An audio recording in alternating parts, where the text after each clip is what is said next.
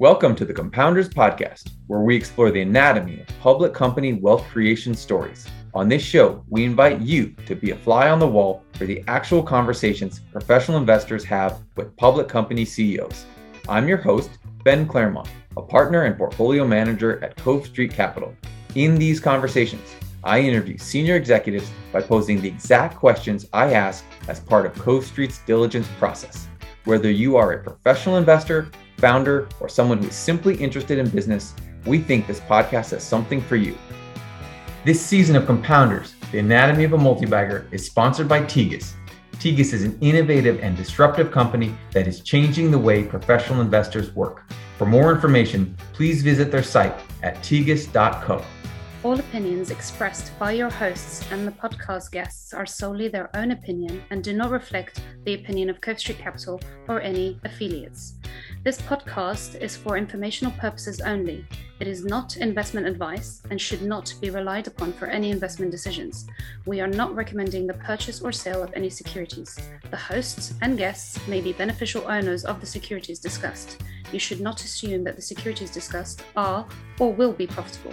My guest on the show today is Bruce Young, the CEO of Concrete Pumping Holdings. The company has a $485 million market cap and is the largest domestic player in a niche of construction-related services that is called concrete pumping. Bruce became CEO of the company back in 2008, but started his career in this industry way back in the 1980s. Concrete pumping provides a high-margin, mission-critical service to its construction partners and has the ability to deploy capital at attractive multiples as it helps the industry consolidate further. Given that concrete pumping is rather new to public markets, I was very curious to hear from Bruce about how the company generates such high margins and recognizes very high returns on incremental investments, the ongoing roll-up opportunity the company has, as well as avenues for organic growth, and the capital allocation process the company employs when deciding between M&A and adding new equipment. For full disclosure, Cove Street is not a concrete pumping shareholder. And without any further ado, here's my conversation with Concrete Pumping CEO, Bruce Young. As always, we will start this podcast at a pivotal moment in the company's history. So let's go back to 2018 when the company first became publicly traded. You had been CEO of Concrete Pumping since 2008. Why was 2018 the right time to go public? And what have you found are the major differences between being public and being private? Thanks for asking that question. In 2018, we had been private equity owned for about 4 years, and we'd had a really nice run. Everybody had made a decent amount of return, and we decided to go to a private equity auction to determine what the next steps for our business would be. Through that auction, we were introduced to the industrial SPAC. We liked the idea of becoming a public company. There was no one in our industry that had done that, being much larger than any other player. It was something that we thought we were the ones that should do that. And largely that process put us into the position where we're currently at. And so from my understanding, this has been a business that has been around in various forms for a long time and it has been, assembled a number of assets over time. So maybe you could just walk us through the, not the long history, but just a brief history of the company and how all these assets were assembled over time. Sure, that's great. And I've been with the company since 1985. So I've witnessed many of these things. In fact, a business that I owned was the first acquisition of the business. So the founder started the business with the idea that there were, this is an industry that's all family owned and there was no national player. The idea was to, grow very rapidly through organic growth, some through acquisition. We've done maybe 60 acquisitions over time. And so combining the acquisitions with the organic growth, with a strategy to really become a premier pumping company that provides services that no one else provides, has really played out over time. And in the introduction, you mentioned that, you wanted to go public because there were no public companies in that space. How have you found that? I mean, we've found at times when there is no public company to compare to, investors have a lot of trouble figuring out, are you this, are you that? How have you found that process of being public and trying to, give people context for how they should view your business?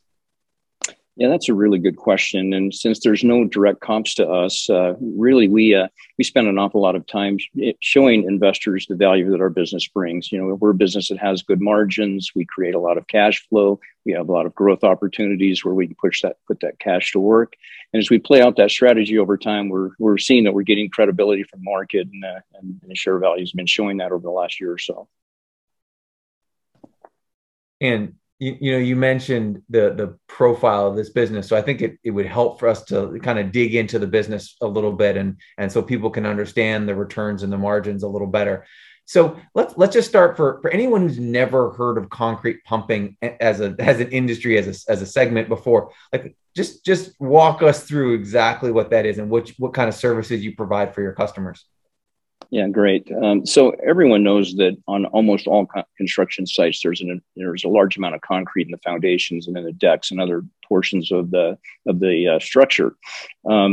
And everyone knows what a ready mix truck is. So the ready mix truck has a drum on the back, and it brings concrete to the site.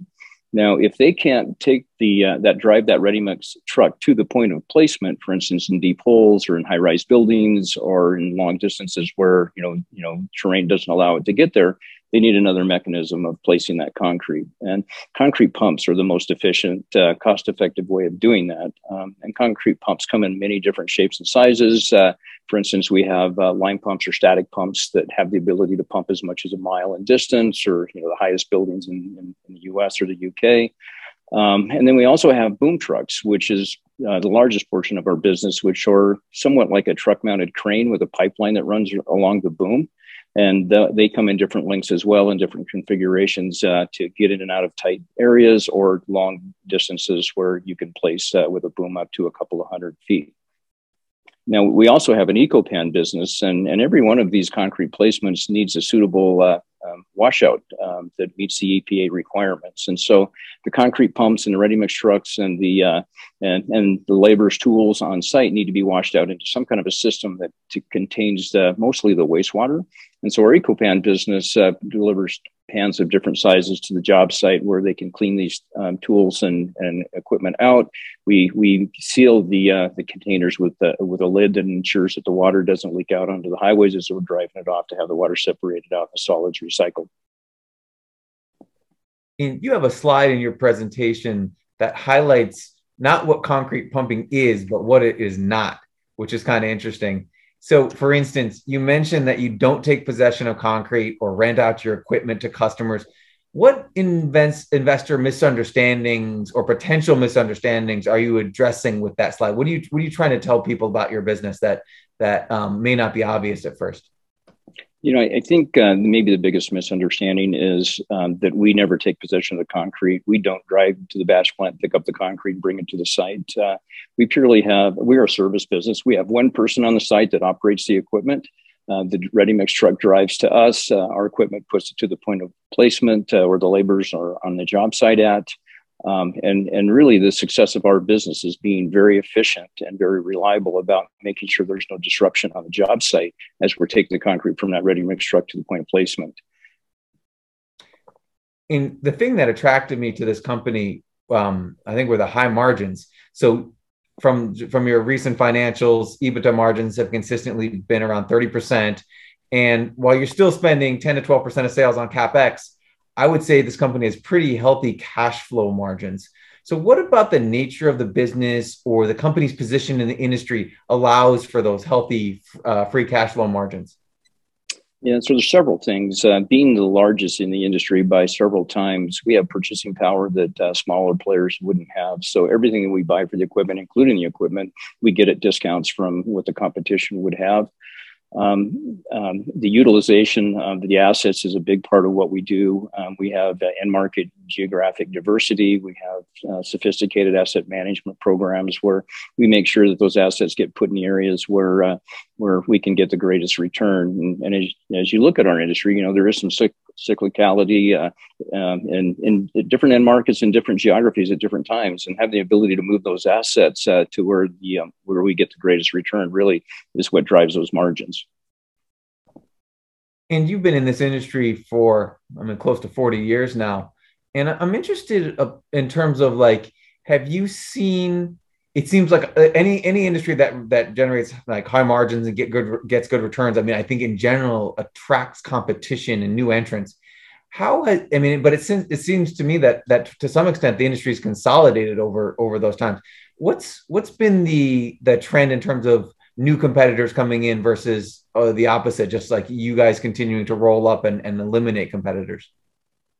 And so there's startups often. The residential market, some of the equipment that's used in that isn't as technical as and expensive as some of the other markets like infrastructure and commercial. And so there's new entrances into at smaller levels constantly. Companies coming in and out. Our industry, both in the U.S. and in the U.K., is largely family-owned businesses, other than ourselves, and so that's what we're competing against. And there's some really good businesses. Some of these families run really nice businesses, but they're more in one city, or at least in a smaller region than what we have. And the business usually only grows as big as what that individual can manage themselves. And so the secret of what we've done is, our business is very decentralized. Is we've been able to assemble a team of people with the structure and the controls in place to provide very technical service with very expensive equipment, very efficient.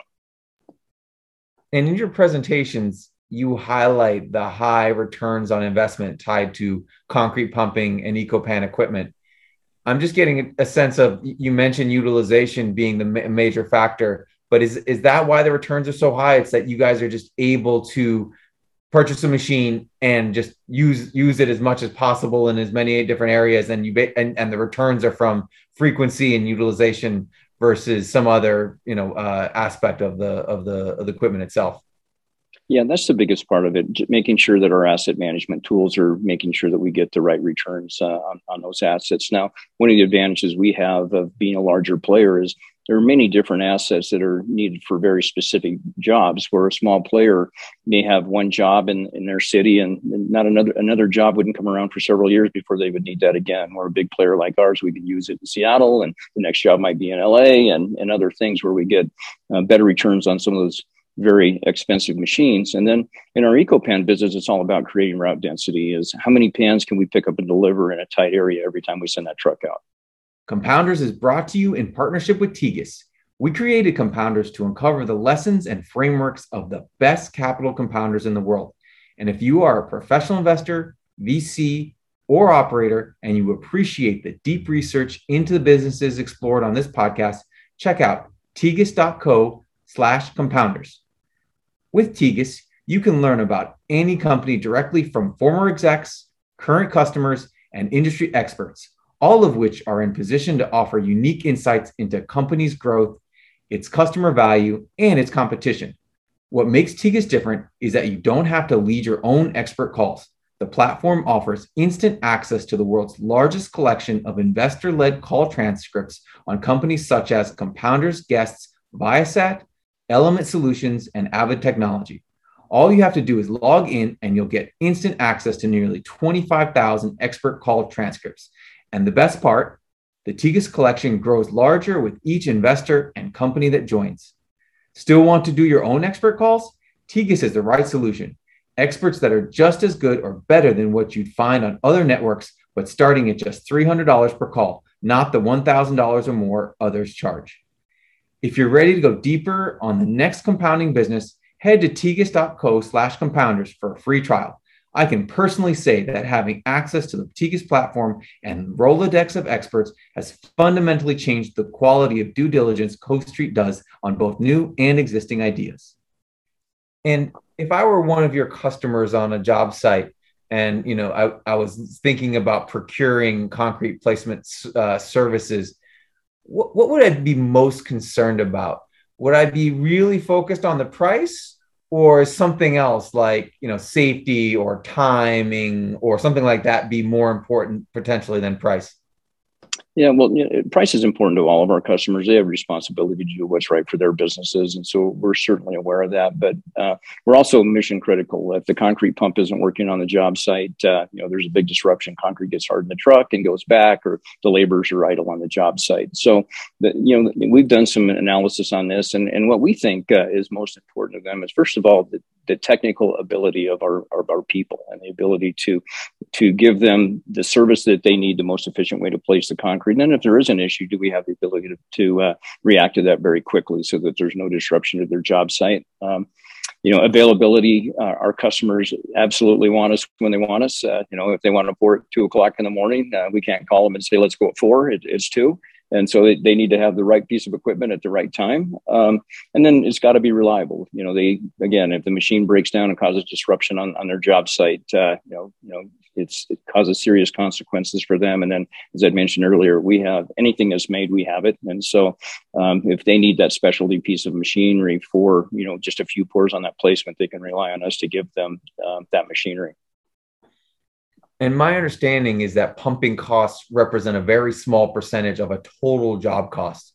So given that, how do you think about pricing power and taking pricing, especially given what we're seeing in terms of labor rates rising and raw material prices rising? And my guess is your equipment costs are not getting any cheaper in a year, so in a given year. So how are you thinking about your pricing power, and what has that looked like historically?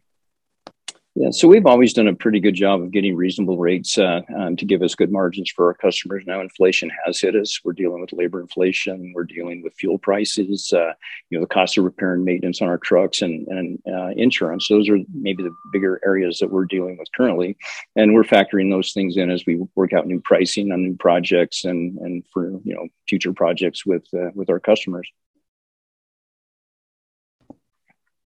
And as I think about your business, it would seem to me like it would be beneficial to, if I were a customer, that, I could procure more services from you guys. Like if you could be more of a one-stop shop for some of my needs, that would be helpful. So, as you think about maybe this business years on out and building it over time, are there any other products or services that are immediately adjacent that you could acquire or build internally that would kind of allow you to add to your bag and simply sell more per project to your customers? Yeah, that's a good point. And we look at those things, that's how our EcoPan business came along, is we saw a need from a customer. We saw something that we were very good at and it fit well with us, and we added that on. We are looking at a few other opportunities that might, be synergistic with us. But I will say mostly our focus is gaining share in each market that we're in, greenfielding, moving our footprint out a little wider, those sorts of things. But we're always open to new ideas. And when you talk about gaining share, this is kind of an episodic business, right? There'll be a big project that you're on and maybe, and then it goes off. And so how do you measure share gain over time within a given region or given market? Like how do you measure whether you're being successful in that goal? Yeah, so we have the ability to track how much concrete is produced and delivered in each location that we're in. We know about what percentage of that in each market goes through a concrete pump. And then we, obviously it's just math to determine whether our share is, going in the right direction. Something we're very focused on. And another interesting thing, that's coming out as you're talking and as I, read through your presentations and filings, it came out as well that it feels like you have a lot of different choices of where to deploy capital. You can buy new equipment that looks like it gets really attractive returns. It looks like you can also buy some of the mom and pop companies at pretty reasonable multiples. So as you're sitting in the boardroom and you're talking with the management team, how are you triaging that capital deployment and deciding where to purchase equipment versus do an M&A or do any other kind of organic initiatives? That's an area that we spend an awful lot of time on. We create a significant amount of cash, and how do we put that cash to work to grow our business? And we have looked at every market in the U.S. and mostly adjacent markets to where we're currently at. We look at is there an opportunity to greenfield into those markets? Is it better to go in through M&A with a good M&A opportunity with someone that meets our criteria? Do we need to use that cash to improve our fleet so we provide better service to our customers? But those are the areas that we're largely focused on today. And this company came out of the gate with a little bit of leverage. Can you talk about the right amount of leverage for this business and how you've managed the balance sheet during the recent COVID impacted period? Yeah. So when we came out as a public company, the timing wasn't fantastic for us, and it kind of set our plan back a couple of years from where we really thought we would be. But we did have a target. We do still have the target of getting leverage down to about 2.5 times. Now we expect to get there more through growth than through paying down debt. We're financed by a high yield bond. In the COVID period, as horrible as COVID has been for so many people, it really gave us an opportunity to work on the balance sheet. Our workload wasn't that affected. Our margins were really good. We paid down $42 million worth of debt during 2020 when many businesses were suffering so much, and really put us in a position to refinance the business with more favorable terms and really give us the balance sheet to lay out to enact on our strategy going forward. And as you look internally, right, you're talking about, you don't even really need to, focus on debt pay down if you can be successful in your operations. Where, you've been in this industry for a long time, you've been tied to this business for a really long time. Where is there room for continuous improvement in the business? And, how have you thought about creating a culture that strives for that and is able to achieve that kind of continuous improvement? Yeah, for us, it's all about developing our teammates. We have very, very technical operational guys. I have an operational background, and developing these operational guys and the skills they have to create value in their business responsibilities in the branches and the regions they run. And as we develop those people, our business improves and our margins improve and our growth improves. And I can imagine that the labor market for your service employees is pretty difficult right now. How are you managing through that? And how do you make concrete pumping a place that people want to stay at for years? Yeah, that's a great question. I would say labor in the construction industry in general has been the biggest challenge through COVID, where folks just haven't come back from furloughs in the UK or programs in the US that were helping them keep off out of the job sites. And I think many of them, found it a little more comfortable than jobs where you have to work long hours and out in the elements and that sort of thing. And so we've really had to address the way we pay our people, the benefits that we provide, the working conditions, the type of equipment they run. And so we've been highly focused on that to really bring the premium employees into our business. And to this point, we've been able to do that and manage the workload that our customers have. And you mentioned that this company is highly decentralized. I'm interested in how you think about the level of autonomy that you'll give someone in a local market or a local region. How much do they have the ability to make capital allocation decisions or investment decisions versus having to come to the corporate in Denver to figure out whether they should do something or not? Yeah, so they don't make capital allocation decisions now. They put budgets together annually to determine where they think they'll go, what kind of assets that they might need. They may do better than that. They may not do quite as well. And then we'll work the assets around to make sure that they have what their needs are as they grow the business. The guys that run our divisions really are tied in with their customers and their employees, and that's our key.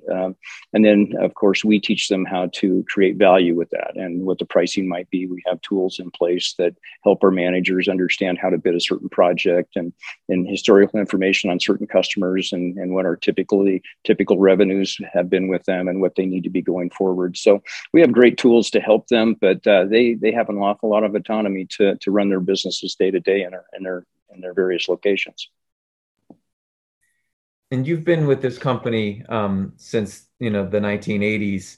I'm interested in how the culture has evolved over that time. I mean, through different ownership periods and obviously different market cycles. How has the culture evolved since you first got to the company in the 80s? We have always been very good operationally. This business has always attracted the very best in the industry. We've always had the best of equipment, and our customers have always looked at us as a premium service. That part really has never changed from the beginning.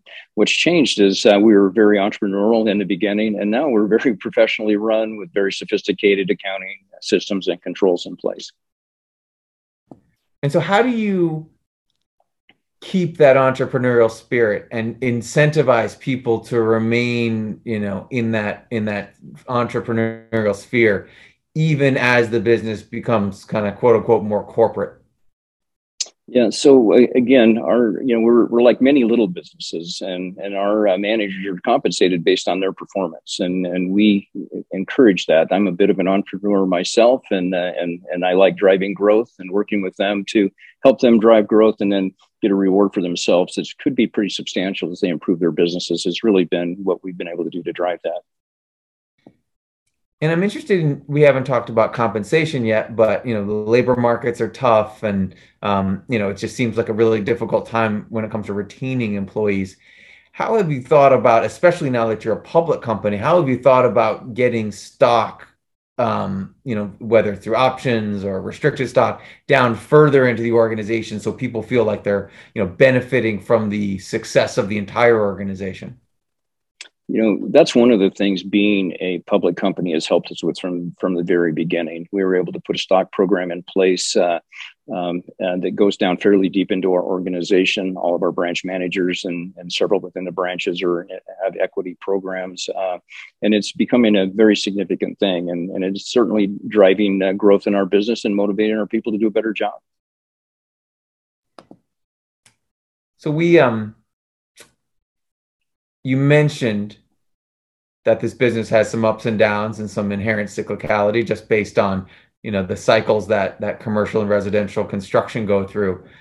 So this company wasn't public in 2008 and '09, so we can't really, as investors, see what that period was like.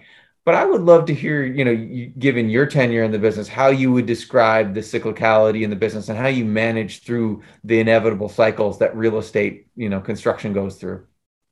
Yeah, so everyone knows that we do go through cycles, but they don't happen in the same geographies and the same end markets at the same time. And that's where our big geographic footprint and market diversity. We know that residential cycles higher and lower than commercial and infrastructure, and so we try not to have too high a percentage of our total revenue into residential to keep us from that challenge. But even looking at COVID, when COVID hit, we had markets that got hit pretty hard, and we were able to move those assets to other markets that actually did better than what we expected. And so having that diversity and not being over levered is really what we're focused on to keep us strong through any cycle.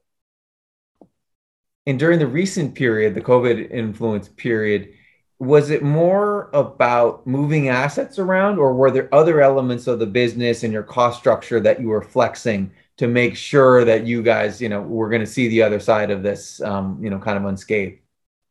Initially when COVID hit, and really we didn't know how it was going to affect our business, we cut off any CapEx spend. We just thought, what, until we know where this is going, let's shut off capital expense. And turned out we didn't need to, because we still created a lot of cash. We turned that back on. We still created a lot of cash and met our, what our goals would be for replacing our assets. Now, some of the things that we worked hard on as the residential market became hot, it was a much smaller percentage of our business, especially in the mountain states, in Texas. We aggressively went after the residential market, and we were able to, keep our utilization up on our equipment by shifting to end markets that we hadn't done as much work in previously. And as you think about the long-term potential for growth, let's focus on the domestic side, because we'll move into the international side as well. But as you think about the long-term opportunities for growth for you, what does that look like? I mean, because my guess is, you're going to be somewhat tied to construction cycles. I mean, but how do you get this business to outgrow, I don't know, whatever GDP or whatever, kind of some kind of market growth? Where are the opportunities for you to do so? Yeah, again, it's M&A, greenfielding, creating greater share in the markets that we're currently in. Those things are what we're highly focused on, and we think there's an awful lot of opportunity in all those areas. Yeah, and we're going to touch on the geographic opportunities you have, and in addition to the M&A opportunities. But I would love to talk a little bit about the business you have in the UK before we move there. Are there any major differences between the markets in terms of like how the business is run or how the industry operates? And how are you positioned in the UK relative to your position in the US? Yeah, so the differences are very subtle. They don't place concrete as fast in the UK as they do in the US. It's a more controlled environment. But as far as our position in the UK, where we have about 35% market share in the entire country, we have that in many of the regions that we're in here. We operate the UK just very much the same way we would run a region of US pumping. And if you think longer term, what does the international business look like in your mind? And then what is a strategy for maybe diversifying a little bit outside of the US or additionally outside of the US? And when the opportunity came to go to the UK, that was something that we weren't interested in at that point in time. They were holding an auction to sell three businesses at the same time. We met with them and we found that they were some of the best concrete pumpers that we had ever been around. And we just fell in love with the business and we thought it was a great addition to ours. It certainly wasn't part of our strategy back in 2016 when we did that. Now, we'll continue to do that. If there's other opportunities in other countries that come up, we'll go and look at them. And if it's a good fit with good people, certainly we might act on that, but largely our focus is on growing the business both in the US and the UK. We think, especially in the US, there's an awful lot of opportunity in areas that we're currently not in. And I think that's where largely our focus will be. And if you did decide to go into another country, it sounds like it would be more about the company that you could partner with, as opposed to there's something inherently attractive about this country specifically, or am I wrong? Is there like, are there certain markets that would make more sense given your skill set and the company's history? For us, it always starts with good teammates, especially when you're doing business with someone that's 4,000 miles away. You have to have a certain level of comfort with those folks to invest in that market. And so that's really what we focus on. And our industry is really small. We know most of the players in it, and we know who would be good teammates. We know those who don't want to be on our team. But even internationally, we've looked at several businesses, and there's some very interesting things that are out there. But we're going to put our capital to work where we get the best return.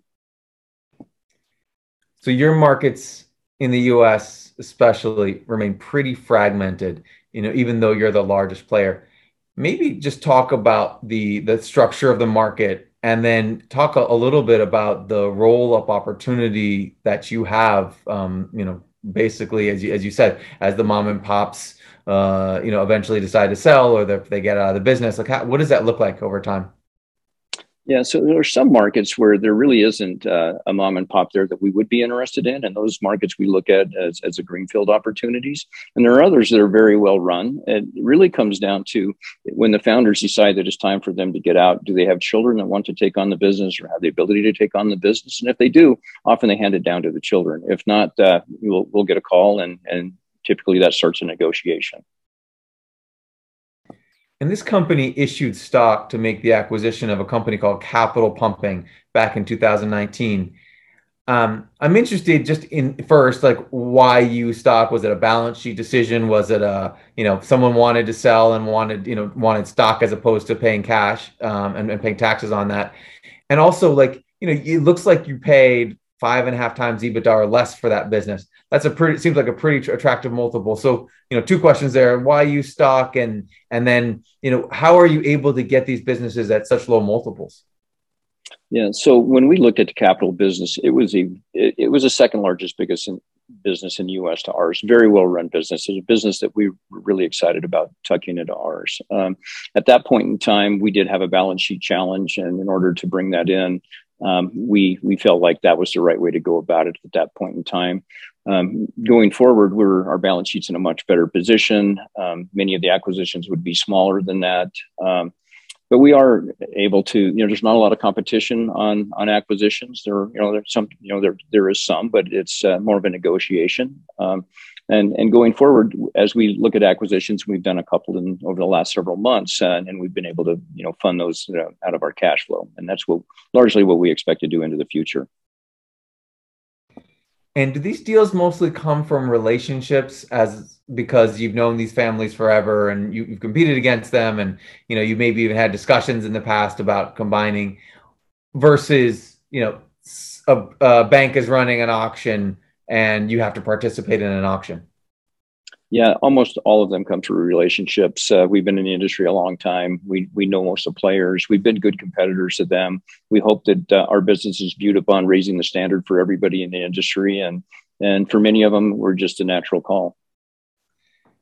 And if I look at the map of where you guys are focused, there are parts of the U.S. such as the Northeast and the Great Lakes region where you don't have either no or almost no operations.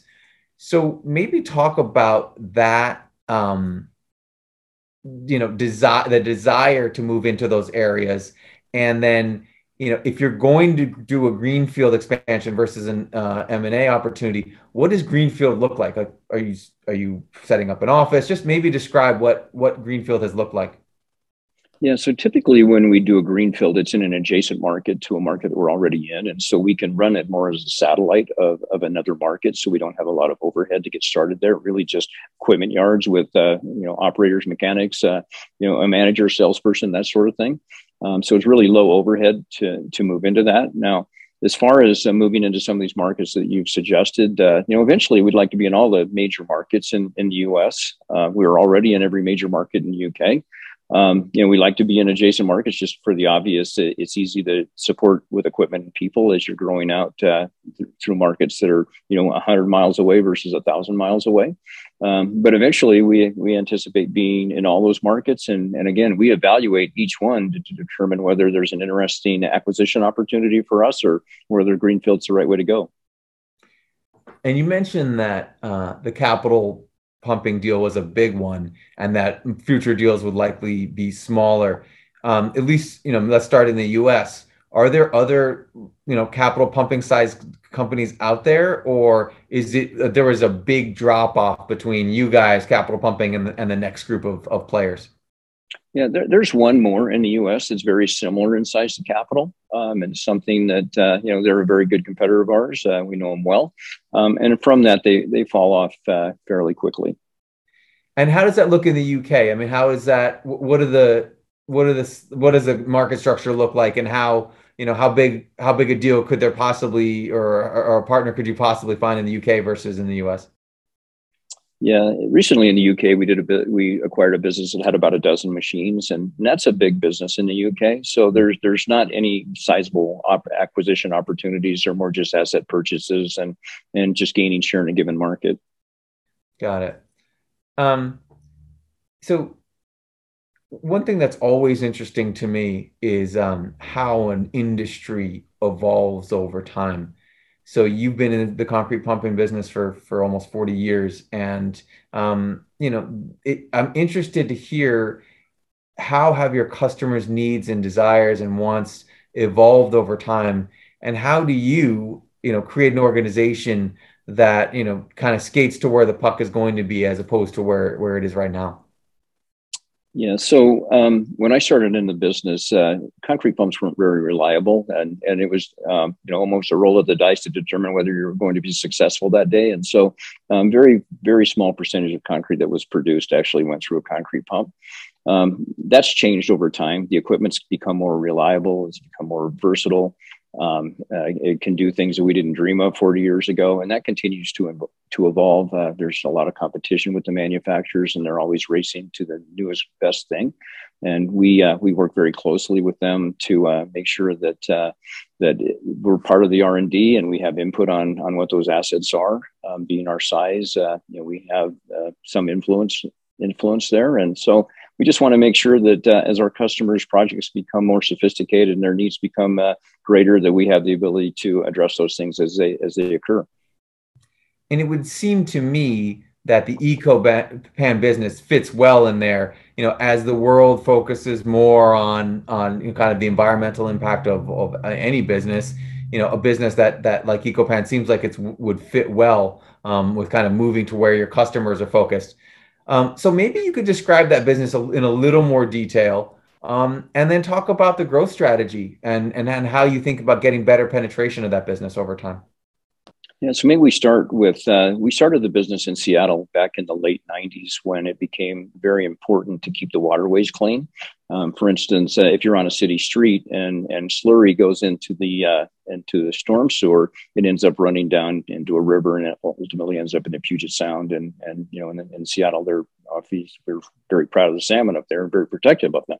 And so that's really where it started. And as contractors were having a challenge keeping their job sites clean, they would put an employee at the back of our hopper when they were pouring concrete into our hopper. And if there was any spillage, that employee's job was to get it cleaned up so it didn't go into those storm sewers. So, and at the end of that project, they wouldn't let us clean the concrete pump out on site, which meant we had to drive it somewhere to clean it out, keeping us from going and doing another job, affecting our utilization. So we came up with the idea of putting a pan under the back of our truck, so that as we're pumping, if there's any spillage that's contained in that pan, the laborer is off doing, being more productive on the job site. And at the end of the day, we could clean our pump out into that pan and go do another job. And we basically charged them what it was costing them to have that labor out on the street. And that's the way the business started. We found out we made money the very first month doing that, and we thought, okay, this is a great idea. And so then we expanded on that. We brought it into other markets. We developed different sizes of containers. We found more efficient way to get the materials recycled. But really, it's about getting the story out to the customers. And initially it was more about being environmentally conscious, which is important to many of our customers. We also found out we can do it cost effectively, so we can keep their job sites cleaner and compliant, and it doesn't cost them any more than what they're currently doing on their site. And is there any inherent barrier to better penetration, or is it just about telling the story in a way that's more compelling, and just getting the word out there more that this exists? Yeah, it's really getting the story. We had near 20% revenue growth and a little better EBITDA growth prior to COVID. The challenge we had with COVID is many people weren't on job sites any longer, and it was very difficult to sell the service when we weren't face to face with folks. That's opened up now, and we're getting back to significant growth with that business. But really, it's just getting out in front of people, telling the story. And something that's always interesting to me in any business is vertical integration and the opportunities there. So when I hear that you're handling, I assume that you take, once you collect the wastewater, basically, that comes from this, it has to be disposed of somewhere. I mean, is it in the purview of this business to kind of vertically integrate and handle, wastewater disposal yourself, or get into that business? Or are you happy to find partners who will dispose of the waste for you? We do both. In our markets that are more mature, where we have higher volumes, we do take the material back to our yard. We separate the solids out. We handle the water. We have markets where we stockpile all the material and we sell it off, have it crushed and sell it off. So there's things that we're doing that are evolving in that business. We're still in the early stages of that, but that really is the next step for us there. And we've already talked about this a little bit, but, this is a newish public company, and it's unique, and it's not a pure play specialty rental company, and it's also not a pure play waste management company. So, how have you been not guiding is not the right word, but giving people context of this is kind of a business. This is the kind of business you should think of us as. There's no perfect comp, but you should kind of place us in this box. What have you been telling people on that front?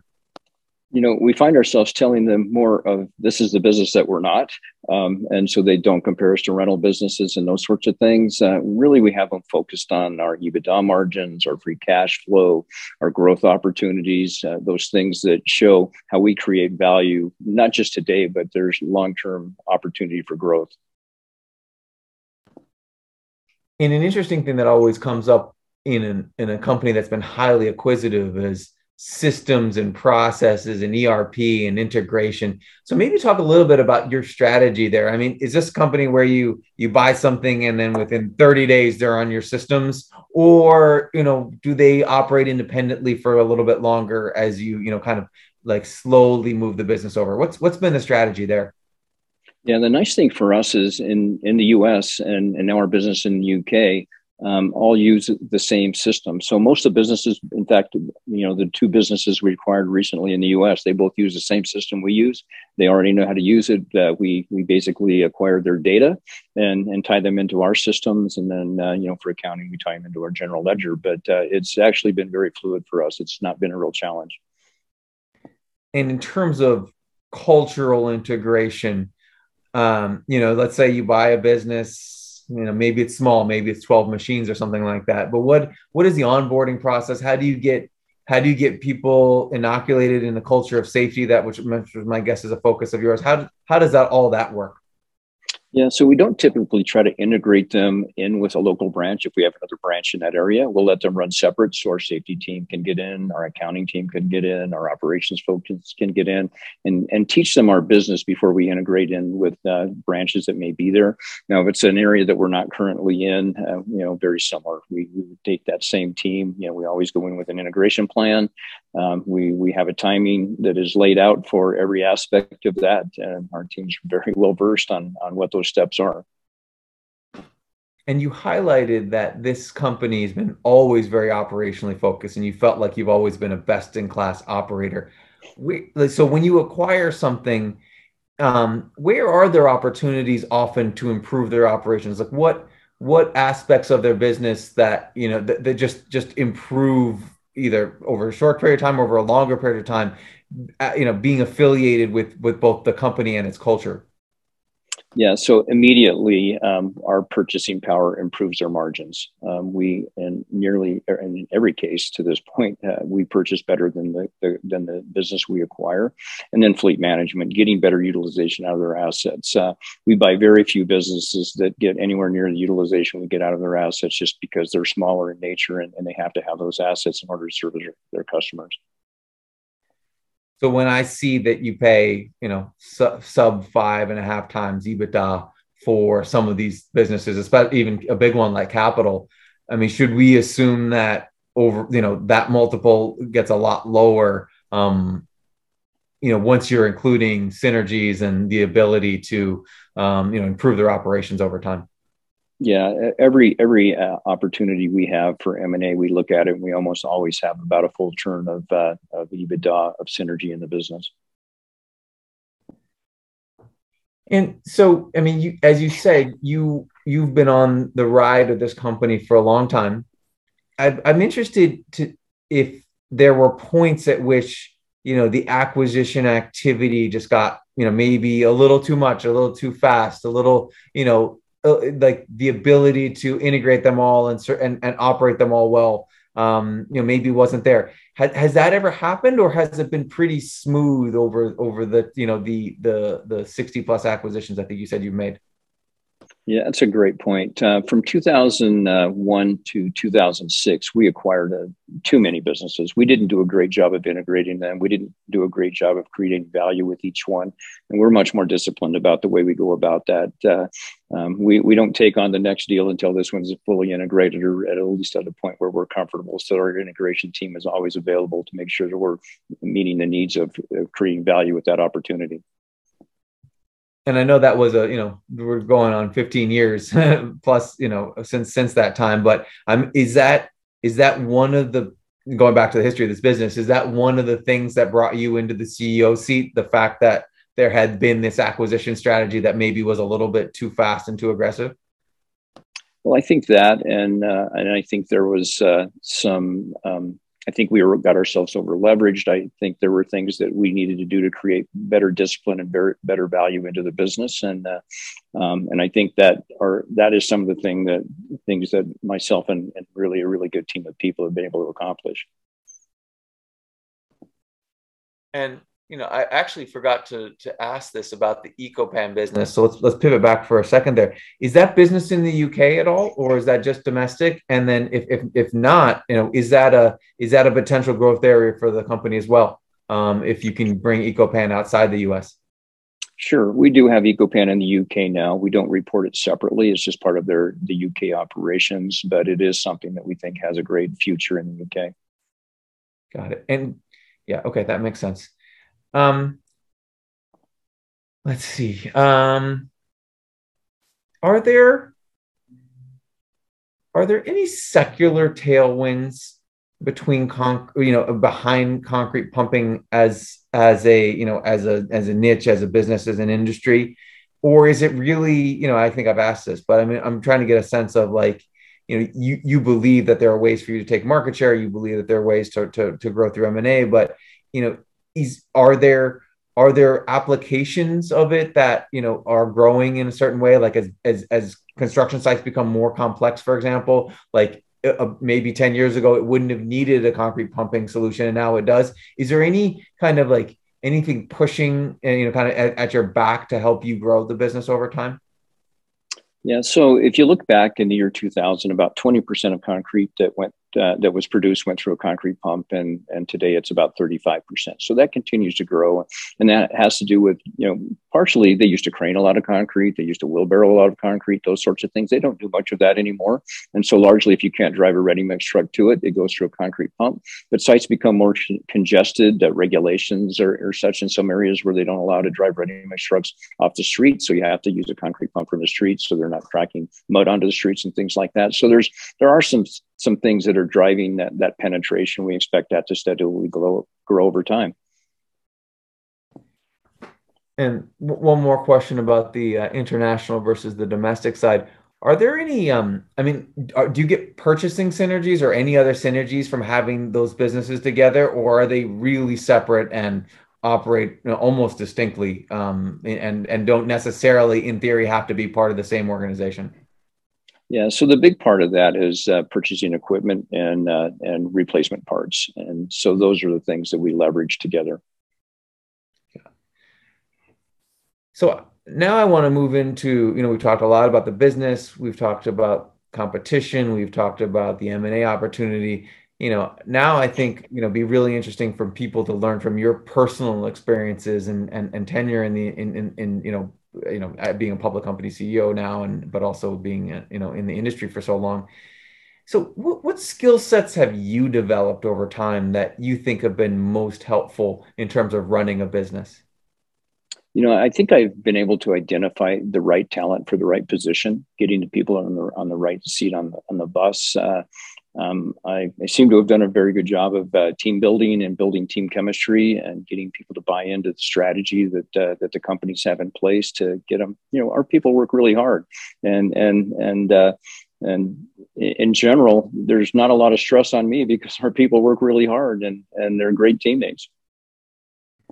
And have you always been a delegator and a builder, or have you evolved? I mean, because I just, any entrepreneur maybe starts and saying like, I want to do everything. I want to look at every check that goes out. I want to sign every document that we have to sign. Like, how has your management style changed over the years?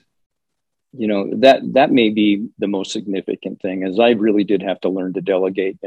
20 years ago, I wanted to be everything to everybody, and I realized that really stunted the growth of the business. And being able to teach people how to do the things that they needed to do and become better themselves has freed me up to do other things. I think, as I said, I've always been very operational, but it's forced me to become more strategic and operational and rely on others to be, technically strong operationally. And I'm always curious about mistakes that people make and how they learn from them, because inevitably, not every decision we make is perfect. We know that quite well as an investment manager.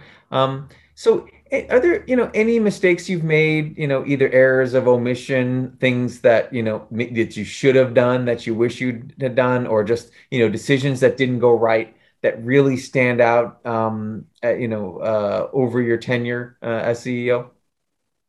There's nothing that really stands out other than, we're constantly, we're a company that's moving very fast, and we're making decisions constantly. And some of the decisions head in a very positive direction, and some of them don't. And we recognize it quickly. We react quickly. We learn from them.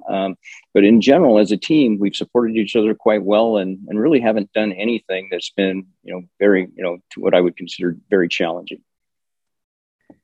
And are there any lasting, I don't know, for lack of a better word, scars that the business has, from having, had that very frenzied acquisition pace in the early 2000s? and or any learnings that have kind of been embedded in the culture and the business as a result of what happened in that period? I don't know that there's any scars that we haven't been able to get beyond, but certainly we learn not to run out in front of ourselves too far. Make sure we're controlled and deliberate in everything that we do, and we try to live to that. And as you step back and you think about the Bruce Young legacy, what do you think, once when you decide to step away from being CEO and the company, like what would you want that legacy to be? What, either cultural or, operational or even just, management elements would you like, would you hope would remain in place of the company over, even when you were gone? I think the thing that I look back over my career that maybe I'm most pleased about is the ability to take people like myself that started out as equipment operators and teach them how to be business people and evolve in the business. And I hope my legacy is giving opportunities for people to grow within the business, to, improve their own personal circumstances and improve the business at the same time. And I mean, I would assume that this is a very hands-on business, people in the field, not a lot of remote work. Like how do you think about that as like, it appears to me that just about every business has been impacted by, obviously by COVID, but also by, distributed workforces now, people working from home. How, it's not, my guess is you're more of an old school guy who started off in the business himself. Like how have you thought about, the new world we live in and the ability for people to, in a corporate office to work from home, for example? We are flexible with our corporate office or administrative people. I personally do like having them in the office. I think we need to build team chemistry as people are together, but I recognize it doesn't have to be full time. And so we've been able to work with that. And we realize in a new world, in order to get some very talented people, you have to be a little flexible with that. And so I think our entire team has done a pretty good job of that. And any other things, about either the industry or running a business or, being a CEO, anything that if I had asked you 10 years ago, you'd have said, this is the way the world is, this is the way it works. And now 10 years hence, you've had to rethink that position. Anything that stands out that you've had to change your perception on over time? Oh, it's all about the people and making sure that we can adapt to what the needs of the people are. And that's something that I wouldn't have expected 10 years ago. And as we become more thoughtful of that, we've been able to continue to drive growth and efficiency in the business and find better ways to make it work for all. And so how does that, I'm interested in how that manifests itself. So, if in the past, the idea was it's all about having the most efficient, best equipment and is more of a technical thing versus a people thing. How does focusing more on the people on a day-to-day basis, what does that look like to you? Yeah, so 2/3 of our employees are equipment operators, and in the past, it was this is a job that pays a lot of money. Our operators are very well compensated, and you couldn't give them enough hours. They were in it for the money, and I think over time, there's been more work-home life balance. I think their personal lives have become more important, and we've have had to find ways to help them reach that balance. So as we zoom out a little bit, as we're winding down this interview, I'm always interested in the key variables that people are focused on for the company's future. So what are 3 or 4 things you think this company absolutely has to get right over the next, I don't know, call it 5 years, for the stock to be a good investment for both employees and shareholders?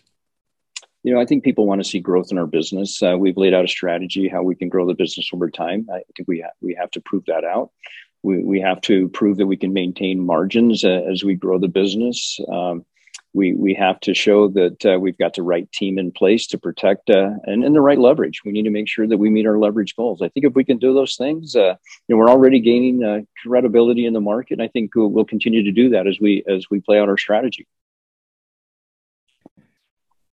And I guess we'll close with the question that I ask all of our guests. And we've talked about some things that are misunderstood or underappreciated about the business, but what would you say is the most misunderstood or underappreciated aspect of your business? it's always about getting them to understand that we are purely a service business, that we don't provide a product. We would never hand over our equipment to have someone else operate it. It's just much too technical. The importance of our position on a job site, if we're not functioning correctly, the entire job site's at a standstill. So we are mission critical, and we're rewarded for that, for doing a good job there. I think it's really difficult for somebody to duplicate what we have as far as running a decentralized business that's as technical as ours. And I think we're really solid in what we're doing, and we have a great strategy that really should carry out for quite some time into the future. And I guess just one little follow-up on that, would you say that your size and scale, both in the UK and the US, is a moat of sorts? Because it's just, even if a new entrant comes in, it's very hard to reach profitability levels that are, provide a good enough return for whoever the investors are.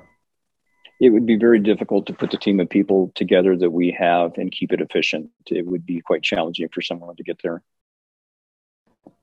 Got it. Well, I'm very interested to see how the company operates, and as you try to hit those 3 or 4 goals that you've set out. So again, this has been really interesting. We got through a lot of questions. I think it gives people a lot of context for how you're thinking about the business, and then for what the business is. So Bruce, thanks so much for the time. Really appreciate you appearing on Compounders. All right. Well, thanks, Ben. This has been great for me. And if anyone has any questions, just have them reach out to us. Great. Thank you. Thank you. That's it for our show today. We hope you enjoyed the conversation. We recognize that you have a lot of different podcast choices, and we appreciate you spending the time with us. We are continually working to make the show better, and we would love your feedback. The more candid and honest, the better. And if you have any suggestions for public company CEOs you would like to see on the podcast, please let us know. And of course, warm intros are always appreciated. Please feel free to email us at podcast@covestreetcapital.com with your comments or suggestions. Thanks again, and stay tuned for the next episode of Compounders, Anatomy of a Multibagger.